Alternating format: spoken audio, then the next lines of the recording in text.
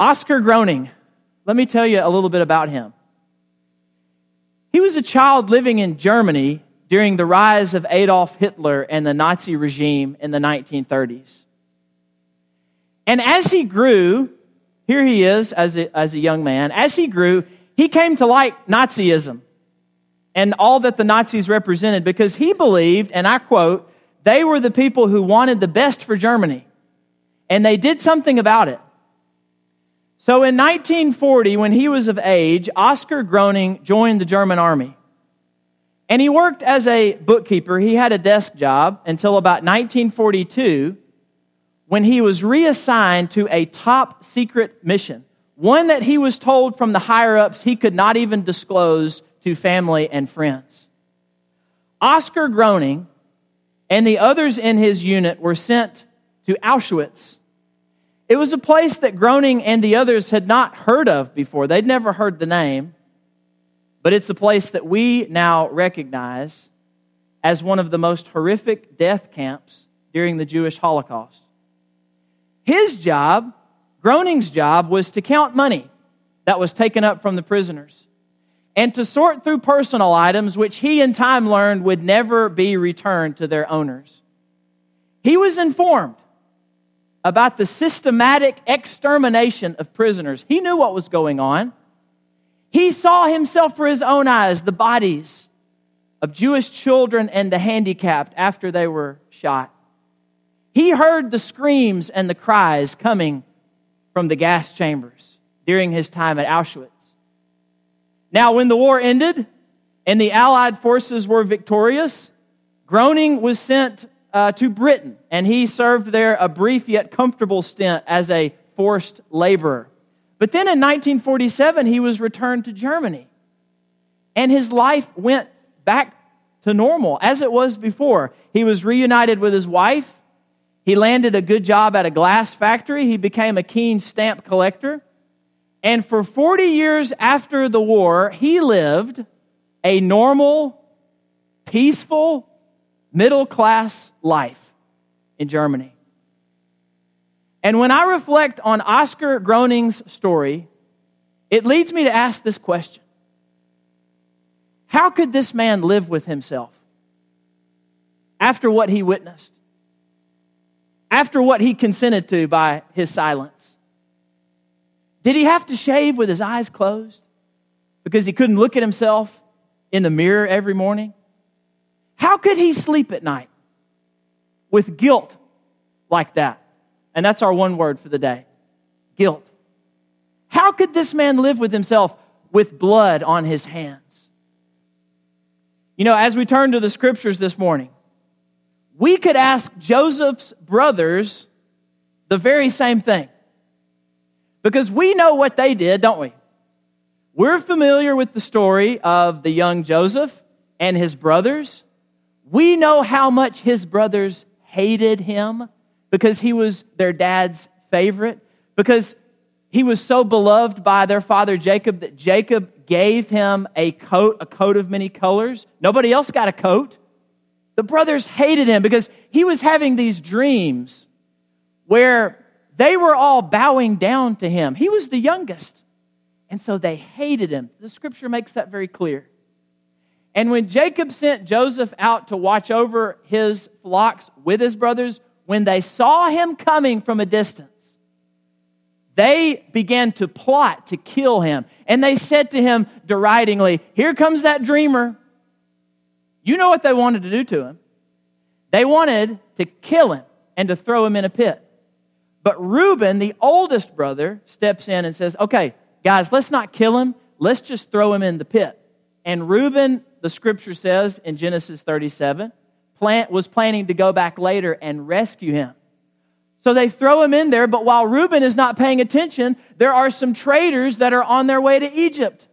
And the rest of the brothers sell their brother into Egyptian slavery. And they take him down to Egypt. And then they take his coat, that beloved coat that his dad gave him, and they dip it in animal blood, and they take it back to Jacob. And it is implied, and Jacob believes, that his beloved boy Joseph, has been torn to shreds by an animal. And they let their father believe that after what they did. For 22 years, they don't see Joseph. For 22 years, they have to live with what they did to him. How could they live with themselves? How could they go day to day with that kind of guilt? How could they sleep at night after doing what they did to their brother and lying about it? I mean, were they racked with guilt? Were they burdened with it on a daily basis? When Joseph's brothers finally see him again, as I said, it's 22 years later. And there's a great famine in the land of Canaan where Jacob and his family lived. But they've heard that in Egypt there are storehouses filled with grain. And so Jacob sends the brothers, all but Benjamin, the youngest, to Egypt to buy some grain for the family. And would you believe that their brother Joseph is up there in Egypt and he's governor over the land? Through a series of amazing events and the providential care of God, Joseph is in charge of the storehouses, and he's in charge of doling out grain to the hungry people. And when his brothers come and they bow before him, just like Joseph dreamed, he recognizes them, but they don't recognize him. He looks pretty different after 22 years of living in Egypt. And in chapter 42, he makes them sweat a little bit, okay? He tests them. He accuses them of being spies, and he places them in custody. And I want us to pick up in chapter 42, starting at verse 18. After Joseph's brothers have come to Egypt, and Joseph has placed them in custody, listen to this, verse 18. On the third day, Joseph said to them, "Do this, and you will live, for I fear God. If you're honest men, let one of your brothers remain confined where you are in custody, and let the rest go and carry grain for the famine of your households. And bring your youngest brother to me, Benjamin. So your words will be verified, and you shall not die." And they did so. So they're going to let one stay in custody, and the rest are going to go back and get Benjamin so that all can survive, so that they can get the grain. But then in verse 21, look at what they said. Then they said to one another, "In truth, we are guilty concerning our brother, in that we saw the distress of his soul when he begged us, and we did not listen. That is why this distress has come upon us." You see, whether they felt guilty or not, which is the question that I have. Did you feel guilty through the years for what you did? Whether they felt guilt every day from the time they last saw Joseph to this time, they don't know that it's Joseph yet. Whether they felt it or not, what they admit in Genesis chapter 42, verse 21, is that we are guilty. Whether they felt it or not, they recognize that they are. They are guilty for what they did. I have shared the story with you before about when, after one of my younger brother's birthday parties, he got a $10 bill in one of his cards. And I was 3 or 4 years older than him. And I decided that he would never know if I trade him that $10 bill for a $1 bill of my own. To him, they looked just the same. But to me, I was gonna make a profit off this poor ignorant guy. And so he's got his $10 bill, and I go up to him with my crisp $1 bill, and I say, "Patrick, I'd love to make a trade with you. These are the exact same piece of money, and I just kind of like the look of yours better. And so would you be willing to trade your bill for my bill? They're the exact same." And of course, he went for it. And I didn't feel guilty about that after it happened. I was pretty pleased with myself. I was happy with the profit that I turned. I started with a 1, and I made $9. So it was, a pretty good day's work. I didn't feel guilty about that at first until I was confronted by my parents about it and punished. And then I felt pretty guilty. I didn't feel guilty about it. But make no mistake, I was guilty. I was guilty of being dishonest, of making that unfair trade. I was guilty of a wrong, even though I didn't feel that way. You know, in recent years, Germany has sought to bring some of the last living Nazi war criminals to justice. And in September of 2014, over 70 years after he began his work at Auschwitz, 93-year-old Oskar Groening, and here he is as an old man, was charged by state prosecutors with having been an accessory of murder on 300,000 counts. The trial commenced on April the 20th, 2015, and in an opening statement, Groening asked for forgiveness for his clerical role at Auschwitz. He said, "For me, there's no question that I share moral guilt, and so I ask for forgiveness." And so it does seem that at the end, he admitted at least some guilt for his role in the horrors of Auschwitz. But in the end, it really didn't matter if Oskar Groening felt guilty or not. His crimes made him guilty. Listen to Reuben in chapter 42, verse 22.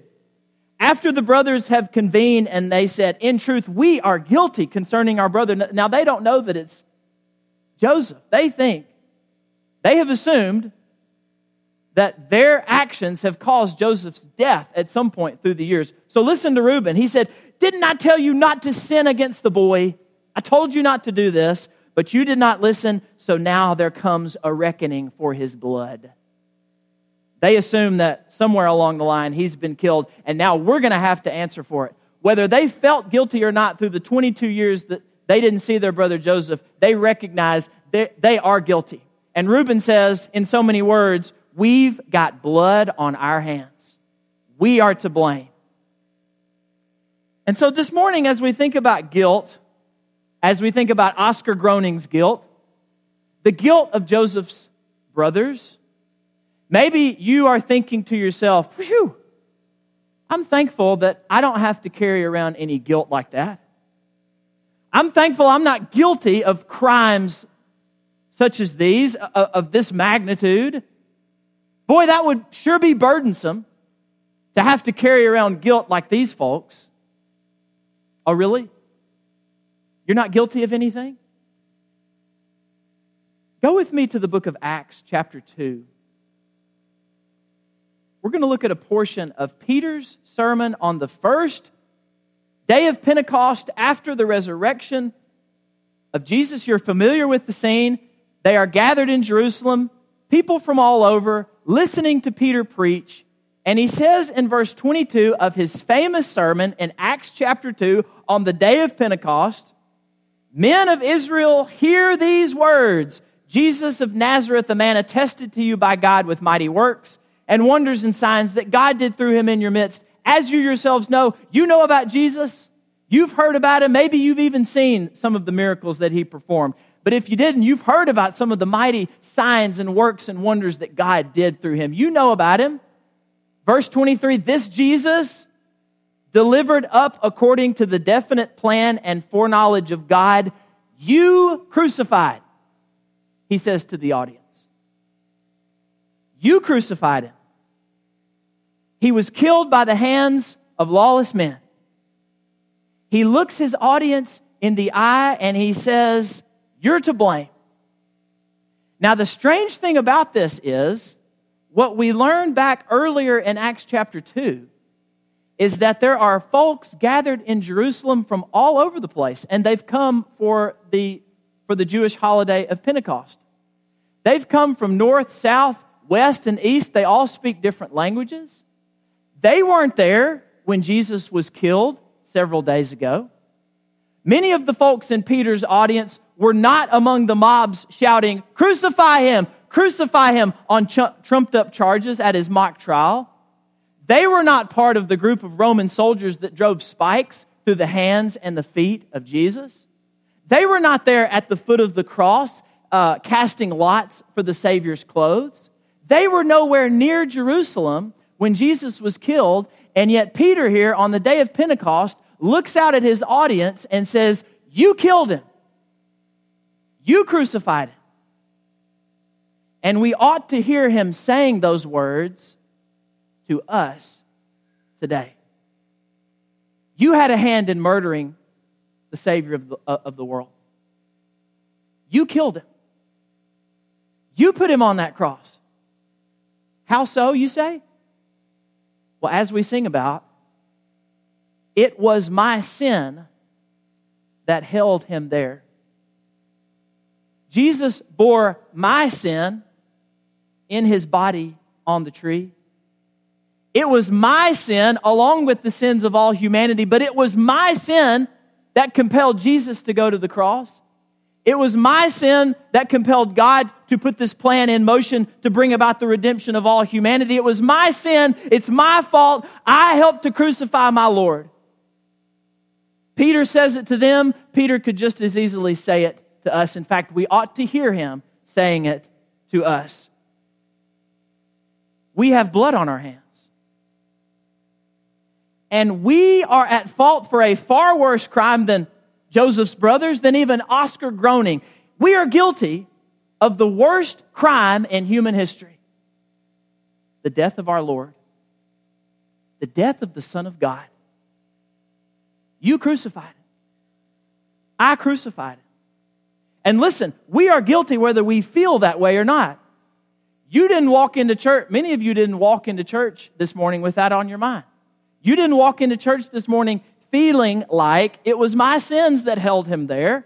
You weren't feeling guilty, but let me tell you, the Scriptures communicate to us whether we feel it or not, we are.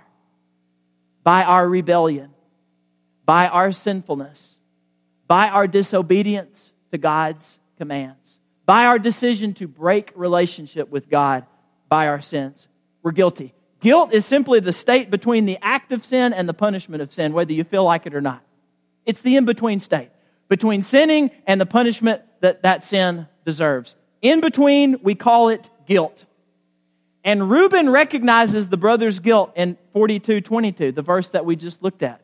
He says, there is now a reckoning for our brother's blood.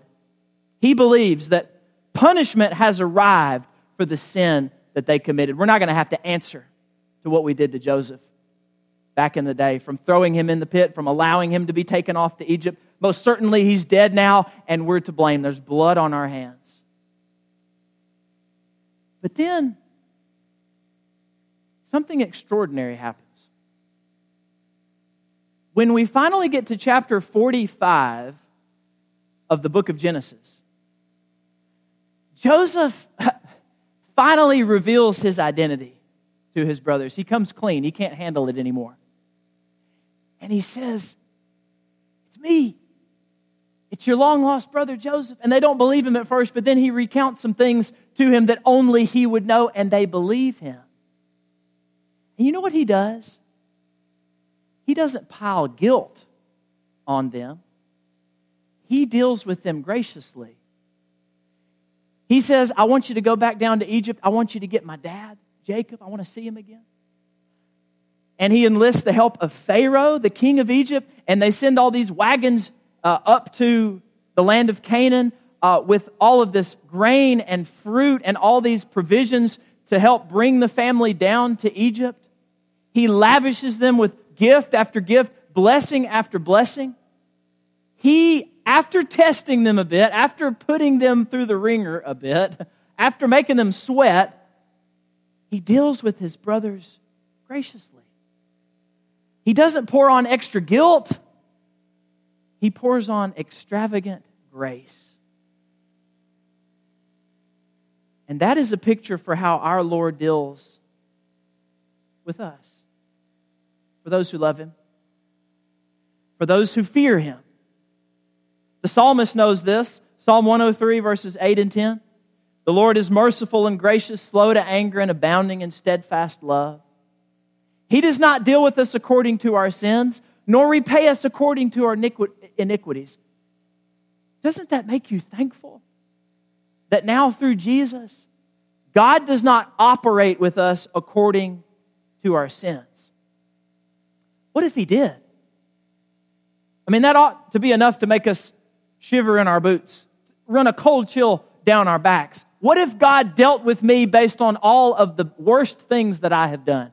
The thoughts that I have had, the words that I have spoken. What if He dealt with me according to my iniquities? But the psalmist says, for those who fear Him, He doesn't. And then the psalmist, in 130 says, if you, O Lord, should mark our iniquities, who could stand? What's the answer to that question? If God was counting up, tallying up all our sins and all our iniquities, if He was dealing with us in that way, who could stand before Him? It's a rhetorical question. The answer is not one single person would be able to stand if God was marking our iniquities. But the psalmist says, with you, there is forgiveness that you may be feared. In 1944, there was a 10-year-old little girl named Ava Kor.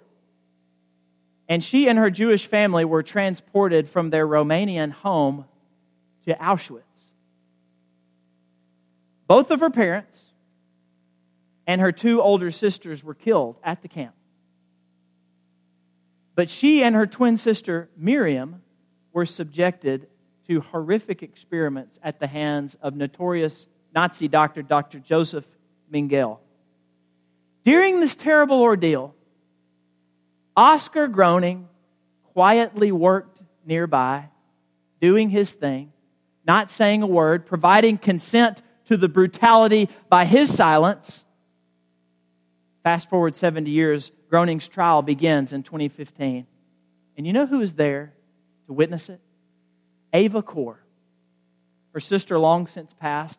She's still living, a victim of the Holocaust at Auschwitz, and she has a chance at this trial to confront one of the men who allowed this to happen to her. And we might expect her to compound the guilt, pour on the guilt, to be harsh with him, and truth be told, that is what he deserves for what he did. He deserves to be scolded. He deserves to be shunned, to be reminded of the horrors that he put her through, and worse. But instead, she shook his hand. She went up to him. She shook his hand. She hugged him. And she offered him forgiveness. And this is an image of these two embracing at his trial. Do you need proof that God deals with His precious human creation graciously? Then look no further than the cross. Look no further than the cross. You see, the great irony of the cross is, I'm guilty of Jesus' death. You're guilty of Jesus' death. You had a hand in sending Him there, in putting Him on the tree, and driving the nails into His hands and feet. I'm guilty of it, and yet, because of His death, my guilt can be removed. It was my sin that held Him there, but because of His willingness to hang there, my sin can now be removed. Isn't that incredible? Listen to what happens in Acts chapter 2 at the end of Peter's sermon. This is the last line. He says, let all the house of Israel therefore know for certain that God has made Him both Lord and Christ. And here He is again. He says, this Jesus whom you crucified. That's how He ends it. You crucified Him. You might not have been in Jerusalem at the time, but by your sins you had a hand in sending Him to that cross. And in verse 37, when they heard this, they were cut to the heart, pricked at the heart. They were convicted. Are you? I mean, we ought to be, when we consider this, that Jesus went to the cross for my sin. We ought to be cut to the heart, convicted as they were. And yet oftentimes it seems like, yeah, I've heard that before. I'm familiar with that teaching. Right, I know about that. I'm disappointed that I don't feel the way that they felt every time I consider the cross, because I ought to. They were cut to the heart and they said, what shall we do? How must we respond? How can we make this right? And Peter says, you need to repent and be baptized, every one of you, in the name of Jesus Christ for the forgiveness of your sins. You're going to receive the gift of the Holy Spirit that God is pouring out. The promises for you and for your children and for all who are far off, everyone whom the Lord our God calls to Himself. You are guilty of Jesus hanging on that cross, but if you repent and if you're baptized, your sins will be forgiven and your guilt will be removed. And that's all it took, folks. Because 3,000 people that day responded in that very way. There were 3,000 folks who repented, who turned away from those sins that caused Jesus to go to the cross. There were 3,000 people who went down into water, who were immersed for the forgiveness of their sins and came up new creatures, having received the gift of the Spirit. That's all it took. And there's some people here today whose guilt has not been removed. And let me tell you, it's there whether you feel it or not. It's there because you have sin in your life. You have rebelled against God. That rebellion has placed Jesus on the cross. It's there. And the message of the gospel is, you can come and that guilt and that sin can be removed from you because of what Jesus did on the cross. The cross, it's extraordinary. The cross is both the result of my sin and the rescue from my sin. Jesus bears the punishment my guilt deserves so that I can be forgiven and guilt-free. 3,000 people responded on that day. Will we have one today who will come having been cut to the heart, having acknowledged that you still bear guilt because you've yet to lay it down at the foot of the cross? I hope that we will. You know, around 17 years after Joseph and his brothers reunite, after Joseph brings the whole family, Jacob and everybody, down to Egypt to live in prosperity, Jacob dies. Jacob and his beloved son Joseph, they reunite before his death. It's a beautiful reunion. You can read about it in the latter part of Genesis. But 17 years after they come to Egypt, he dies. And in chapter 50, the last chapter of Genesis, the brothers start wondering if Joseph's forgiveness and grace is going to give out. It is going to peter out. They say, oh no, Jacob's died. I wonder if Joseph is now finally going to repay us for what we did to him. And so they go back to him and they bow before him and they say, please forgive us for what we did to you. And Joseph is weeping and he says, you need not worry about that. You need not fear. You meant it for evil. God meant it for good. It was all part of God's plan. Don't fear. I'm going to take care of you. I'm going to take care of your kids. 17 years, and they were still wondering whether or not Joseph had really forgiven them. You know, sometimes we lug around our guilt. Sometimes God has forgiven us, but we haven't forgiven ourselves. And you know, when we do that, it is an affront to God because it is communicating to God that I view myself as a judge on a higher plane than even God. God is willing to forgive me, but I'm not willing to forgive myself. That's placing myself in a greater position than even God. And sometimes, like Joseph's brothers, we lug around our guilt. We have trouble forgiving ourselves. Long after God has removed it, we must lay it down. And sometimes we deal with people not according to God's grace, but according to their past guilt. After folks have come and they have humbled themselves before God and they have confessed their sins and been brought back into a relationship with God, we don't deal with them on that basis. We still hold their prior life over their head. And we operate with them according to their past guilt, not according to God's present grace, and we dare not, if we are to be pleasing to God. And even as we Christians are still sinning and incurring guilt, as we confess our sins, Christ's blood overrides that guilt on a daily basis. You see, the blood of Christ that once stained my hands now cleanses my soul. Do you need to be washed clean by that blood? Do you need to come and ask for prayers this morning if you're struggling? We invite you to do that right now as we stand and sing.